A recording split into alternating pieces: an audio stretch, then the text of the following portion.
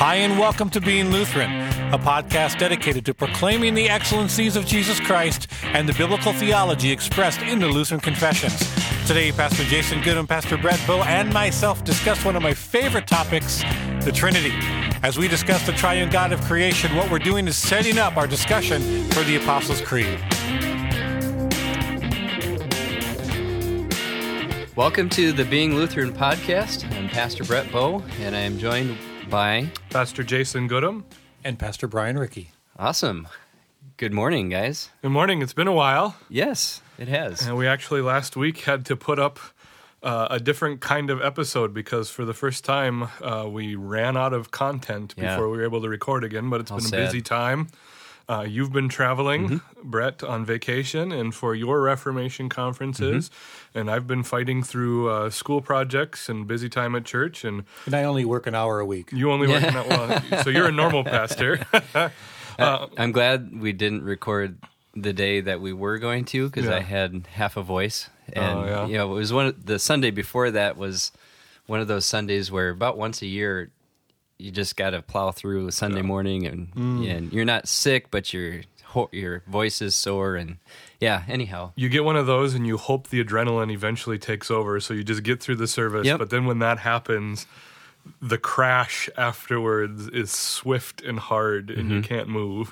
Yep. I've been there. Yep. It's almost like Elijah syndrome. You just kind of, I'm an introvert, so it's like, I don't know how, I know, Brett, you are a little bit too. Yep. I just kind of want to run and hide and just get away from all people, pretty much. But, yep, that's right. In a house with 5 kids under 11, that's not a possibility for me. I don't have a cave or a hole I can get into. 2 of my 4 boys are out of the house, and 2 are in, and they're great. And so they really respect that part of me, which I really appreciated. I don't try to hide it from them. Sure. And we just talk about it so that they understand it. But love that part. Yeah, good. But hey, what are we talking about today? Yeah, right. Today we're, pity party over.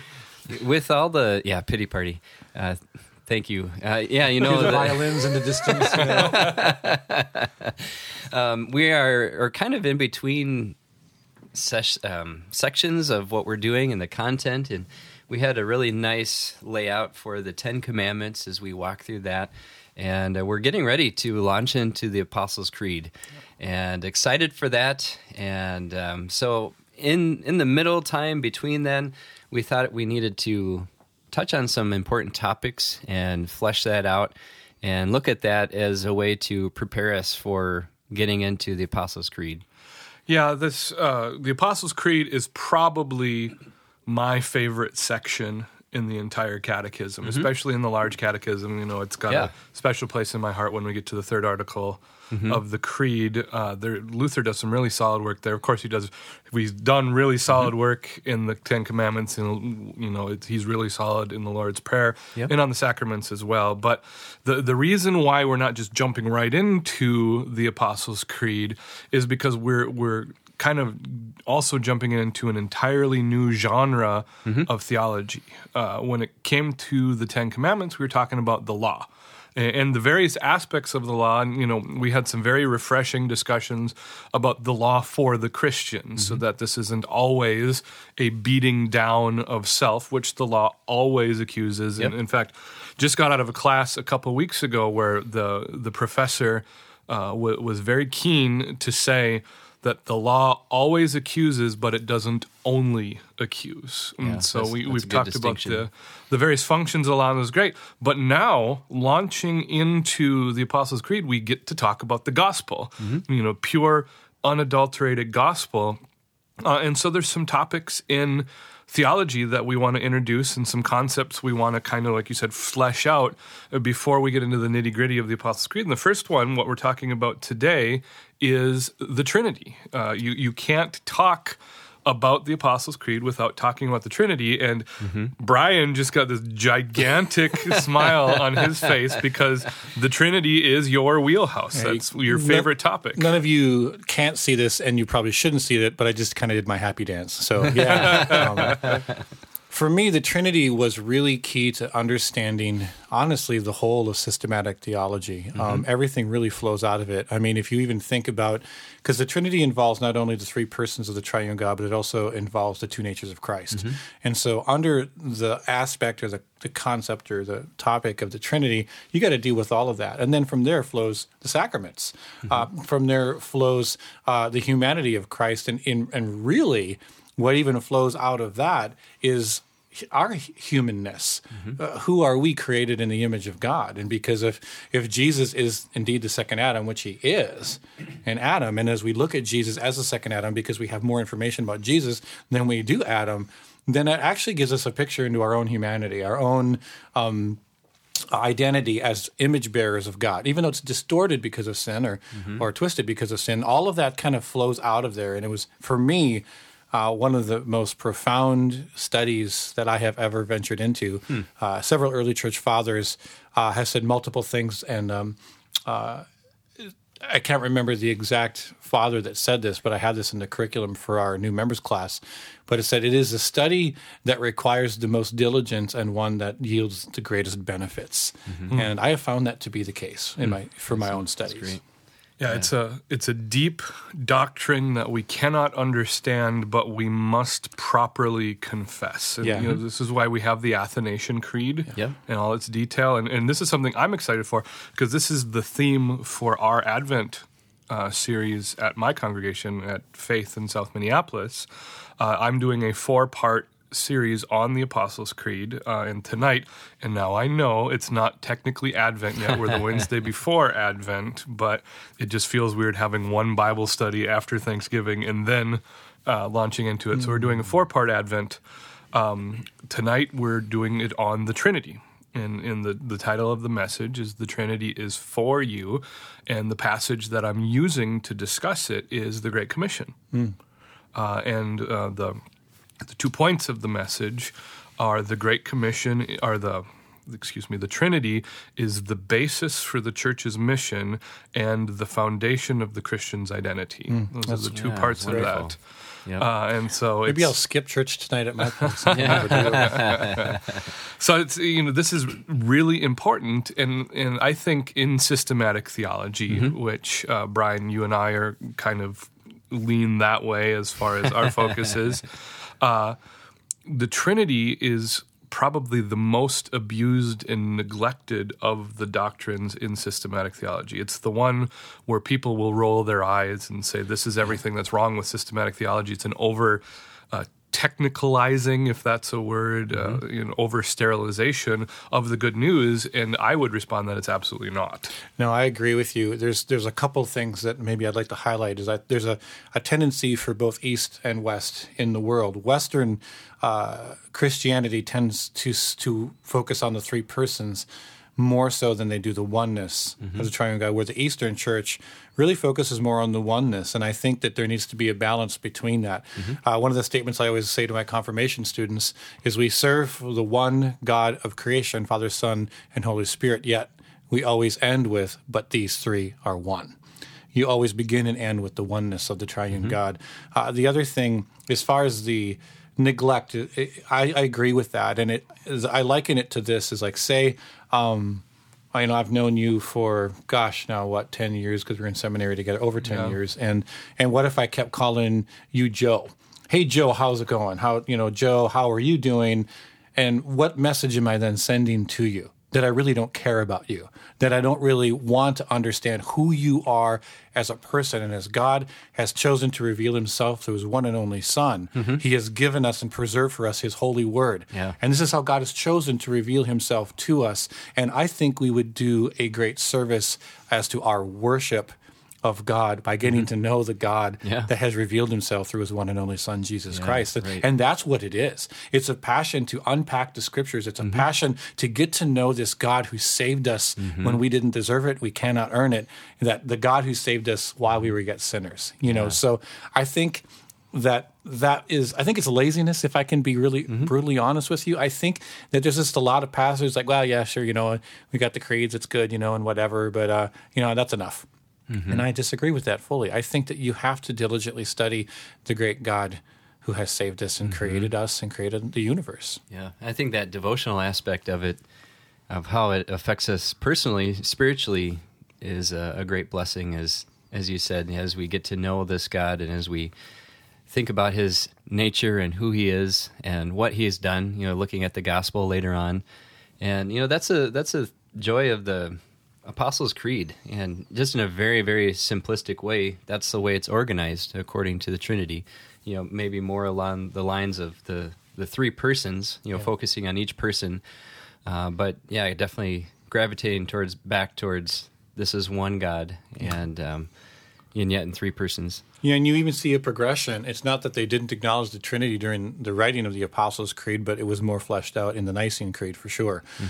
Because it took several hundred years to just kind of figure out, okay, is the Holy Spirit God? Is Jesus God? As Athanasius fought for that between Arianism and there's this, and it's amazing if you think about it. And I think it's good for us to remind ourselves of this. It took the early church fathers, who were more brilliant than we could ever be, because their PhD would make our PhD look like grade school, because they didn't have logos, they didn't have Bible search engines. They knew it. They had the texts in front of them, the papyrus in front of them, and it took them 300 years to really flesh out dialogue and really come up with what we have today, in that God has chosen to reveal himself as Father, Son, and Holy Spirit, yet these three are one. That simple statement took 300 years to really, and even the Athanasian Creed, just the fact that all of them are Lord, all of them are God, but yet there's only one Father, one Son, and Holy Spirit. The first one is not the second one is not the third one, and the third one is not the second or the first one. You know what I'm saying? And then you go on and on and on. But it's just a beautiful picture of this great God that we'll never comprehend, but I believe in God's word we can apprehend it through the confessions and through how God has chosen to reveal himself. That's really well said. And when you think about the history of the doctrine of Trinity, we go back to what we talked about when we did the Apostles' Creed at the start of the curriculum here, is that you end up, why we had to in church history is because the heretics write the theology of the church, the false teachers, and the church was forced to think about what happens if the Son is not God. What happens if the Holy Spirit is not God? What do we lose? And that's where it comes. And what's so interesting, you said it a few minutes ago, and you captured what Luther says in the introduction to the Apostles' Creed in the Large Catechism. He says, well, the Ten Commandments are basically what God demands of us, but the Creed shows us what God does for us. And then he says, in short, the Creed teaches us to know God fully. It's a great line. And what's interesting about the Trinity, we have the three persons, is that when you look at the way Luther explains it in the Catechism, you have the three individual persons who each have their own gospel ministry or gospel activity, I would say, where you have the Father does Father things, and the Son does Son things, and the Spirit does Spirit things, and yet simultaneously, those three activities are pointing us, curving us towards redemption. What's beautiful about that is when one person of the Trinity ministers the gospel to you, all three are ministering to you at the same time. And that's the beautiful thing. One of the other things that maybe I just would like to mention, if it's okay, we would say, okay, what's a verse that depicts the gospel? And most people would say John 3:16. It's a great verse, and it is a beautiful verse, but the early church fathers would have used John chapter 1, verse 18. And it says this: no one has ever seen God. The only God who is at the Father's side, he has made him known. And so if I may fill in the blanks with the meaning of this text and how the early church fathers understood this text, they would say, no one has ever seen the triune God's eternal essence. God, Jesus, who is at the Father's side, he has made the triune God known. And if you think about Christ at his baptism, in Matthew 3:16 there, all three persons of the Trinity were present with two human senses, possibly for the first time in history. And what Jesus came to reveal, as John is trying to flesh out here, as he was carried along by the Holy Spirit, is the one God of Israel was just a little bit more complicated than they originally thought. And Jesus came to reveal that. And God is complicated, and God is beyond our wildest imagination, but yet we can know him. And we think about, I think a lot of people say, well, I can't really get to know the triune God. I can't really get to know God in the fullness of who God is. And that's true. But if we think about it, I've been married for 25 years. And if I were to ask the question, do I know everything there is to know about my wife? And I'd have to say absolutely not, because we can't be fully known. God fully knows us. But that doesn't mean I don't know her. That doesn't mean I don't know her character, and I don't know who she is and what kind of person she is. And that's the reality of the Trinity. Because God has chosen to reveal himself through his one and only Son, through the power and efficacy of his holy word, that is how God has made himself known through the saving gospel of Christ, but also through the history of Israel. And when that breaks down, is where we see problems in the church. All of those aspects, the Trinitarian heresies that we have currently going on are generally one of two ways. The first heresy is the heresy of deism, where we only see God as the Father, as some sort of cosmic controller. And that's where we get the God helps those who helps themselves, the most quoted verse in the Bible, and running into the theology of the founding fathers of America with that. That's a Trinitarian heresy, because God as Father in providing for us, and I honestly can't wait to get to first article of the Creed, because it's fantastic. One of the things we learn is that God uses his creation, his ability to create, as evidence for us that he creates our faith out of nothing. Yeah. So that's for us. The doctrine of Trinity is for us. On the other side of things, you've got the Mormons and the Jehovah's Witness, where it's the second person of the Trinity that breaks down. Yeah. And you lose comfort there as well. The Mormons don't believe Jesus Christ is God. The Jehovah's Witnesses don't believe Jesus Christ is God. And what you have is something disguised and packaged as Christianity, but really it's imprisonment, it's bondage. And it's interesting because varying degrees of those two heresies, where the Mormons didn't believe that Jesus was God eternally. They believe he became a God as God the Father adopted him. And there's adoptionism even within Christianity. It's funny. We had these WWJD bracelets walking around forever, right? And so what would Jesus do? That's really the wrong question, because Jesus was the Messiah. Yeah. Really the question is what would God have me do? What would Jesus have me do? Because that makes Jesus then the first Christian. Jesus couldn't be a Christian.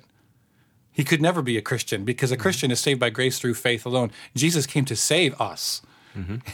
He can't be saved. And so even elements of adoptionism actually exist within our own Christian faith, what we would call the norm of Christian faith. Yeah, right. And then the idea that Jesus isn't God, that he was just a human teacher. Well, we see that in liberal theology all over the place. And so I'm telling you, varying degrees of both of those heresies have existed from the beginning of time. And that old saying that the devil doesn't really have any new tricks, he just slaps a new coat of paint on it and represents it to another generation. Yeah. I don't think that's too far from the truth. Sure. Why do you guys think the Trinity for the normal church-going person is, I think you said earlier, ignored or misunderstood? Why do you think that is? You mentioned a little bit, there's a lot of laziness in American Christianity where we just want to be spoon-fed moralism. We want to feel good about ourselves. We want life to be fluffy. It's the whole message. I'll paint with a very, very broad brush here, but 90s contemporary Christian music was all about talking about how Christianity makes your life better, right? And so when something doesn't work out that way, we just ignore it. And so the Trinity is a part of that. And really, it's an intimidating doctrine. You think, okay, well, we can handle the Apostles' Creed. Most every Christian in America has the Apostles' Creed either consciously or even subconsciously memorized. We can go through it. We can do the Nicene Creed, but only so often. That's a little bit more. The Athanasian Creed, I mean, that's... and when you tell someone, well, the Athanasian Creed is the most succinct description of the Trinity that we have available to us, people, their jaw drops, a little drool comes out the side of their mouth, they glaze over, stuff like that. It's an intimidating thing. And to think that basically the Athanasian Creed says if you don't believe this, you can't be saved. And that really ramps up the intensity for our faith. Yeah, because, when you ask, like, which God, what God do you believe in? And I say, well, I do believe in God. Which one? Well, the Christian has to answer, well, the triune God of creation. Father, Son, and Holy Spirit. I mean, that is our answer, But I think this is where I'm going to get on a little bit of a soapbox, and so please forgive me. But I think it's true. I think with the slow infection of consumerism within the church, especially the American evangelical church, I think the lethargy, the laziness of pastors to not understand this great God who called them into ministry and saved them, as Father, Son, and Holy Spirit, yet these three are one. The laziness of that passion and that lethargy, that lack of passion or that lethargy is then passed down to their congregation. And it becomes, unfortunately, in a negative way, infectious, where people are like, oh, I don't really need to know that. Oh, that's just silly, crazy doctrine and stuff. But what, again, you're saying is that I don't really love you enough to get to know you. I don't really care. Calling someone by the wrong name all the time, not really understanding who that person is. And it's interesting that as God has saved us, we focus so much on the economy of God, which is important, but then sometimes we don't always think about the character, the holiness of God. So what's the first question that someone you don't know asks you? Oh, what do you do for a living? And that's the human tendency to identify ourselves in what we do or don't do. And I think that's why moralism has really taken such a hold in the American Christian church. But when you get to know God and who he is, his character and his holiness, it becomes more than that. Then the bridegroom theology really begins to get fleshed out as God is our husband, and he has pursued us in an incredible way, and he has pursued us and given us an extravagant amount of grace and mercy in the midst of our sinfulness and our depravity. And when you get to understand that, you really get to fall in love with this great God who saved you. And then you want to get to know that God even more. And with the laziness of the pastors, there's this addiction we have to relevance, is we want to take God's word and put it in the immediate context of each person, which it sounds noble on the beginning until we realize how shallow and superficial the application is going to be, where in reality there is nothing more relevant than truth from God's word, because God's truth is eternal, it's absolute, it's objective, and so we would want to be applying that. And in fact, you take something like the Trinity, each one of the persons of the Trinity, one God, three persons, is immensely applicable and comforting to wherever a Christian is right now. You have God the Father in the article of creation speaking to your material needs and concerns. You have God the Son, the article of redemption, speaking to your salvation. You have God the Holy Spirit, the article of sanctification, speaking to your life as a Christian back in the material world. How it all fleshes up. It's a holistic picture of your faith in the gospel, and the key to understanding all of that, and I use understanding very loosely there, the key to interacting with it or apprehending it, like you said, Brian, is the Trinity. The Trinity preached, the Trinity applied, the Trinity studied. So, as Lutheran pastors and as Lutheran Christians, we want to lift high this teaching, the doctrine of the Trinity, both to exhort people to not be lazy, to study, to press into this God, and also to reveal God's character and God's goodness and grace towards us. And so maybe that's a good place to wrap up today. Brian, do you have any verse or closing thoughts too before we... God is good, and he is amazing. Amen. And I think that hopefully the listener can hear a little bit of my passion for this, because it really has changed the way that I look at theology, in that it makes so much more sense when you get to understand the Trinity as much as possible, even though, again, it's a never-ending pursuit. And the thing that I revel in, quite frankly, is even in heaven, we will never know everything there is to know about God, because to know everything there is to know about God is to be God. So we will have all eternity to get to know this great God who has saved us through his one and only Son, Jesus Christ. And that excites me. Let's end with Matthew chapter 28, the Great Commission. And Jesus came and said to them, "All authority in heaven and on earth has been given to me. Go, therefore, and make disciples of all nations, baptizing them in the name of the Father, and of the Son, and of the Holy Spirit, teaching them to observe all that I have commanded you, and behold, I am with you always to the end of the age. Amen. Thank you for joining us. Please look us up on the web at beinglutheran.com. Also, invite a friend to look us up on iTunes. Next week, we begin a 3-part series discussing what is the gospel. God bless you and have a great week.